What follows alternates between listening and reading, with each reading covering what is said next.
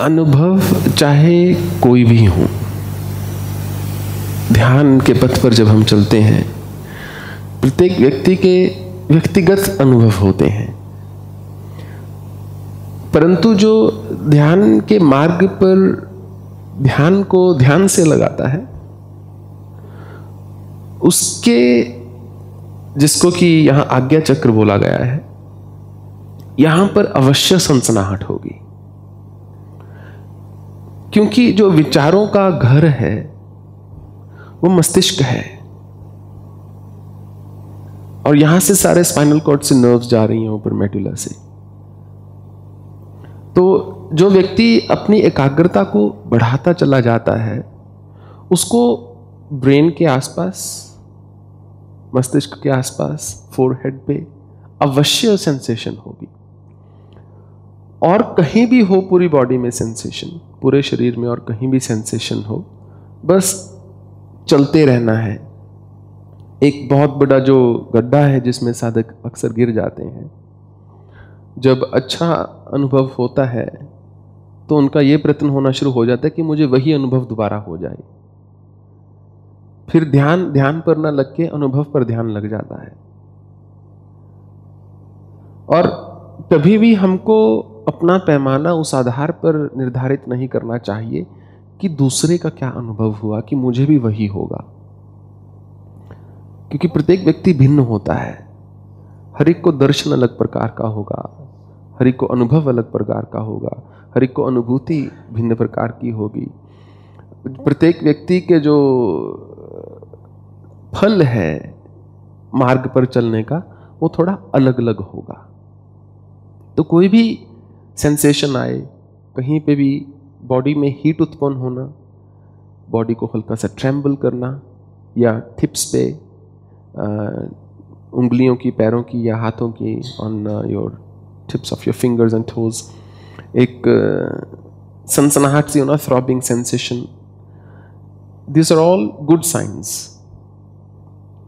इसका मतलब आप कुछ ना कुछ ठीक कर रहे हैं।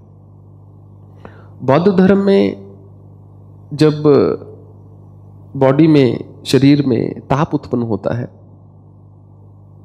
उसके लिए एक शब्द है जिसको बोला गया है tummo. Tummo is the psychic heat in every individuals body. जो इंट्यूशन भी होती है, जिस व्यक्ति का मन वहां लग जाता है, जो वहां से ग्रहण करता है ज्ञान को, उसके शरीर में हमेशा ताप थोड़ा ज्यादा होगा, हमेशा।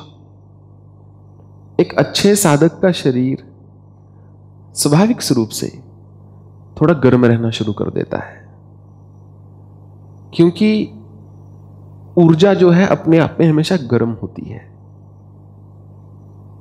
ऊर्जा किसी भी चीज के बहाव के लिए उसमें थोड़ी सी गर्माई चाहिए। जो चीज बिल्कुल ठंडी है वो जम जाएगी। तो जब ताप उत्पन्न होता है, इसका मतलब वो ऊर्जा है। तो ऊर्जा कुछ अपना प्रवाह जो है शरीर में दिखाना चाह रही है, कहीं चलना चाह रही है।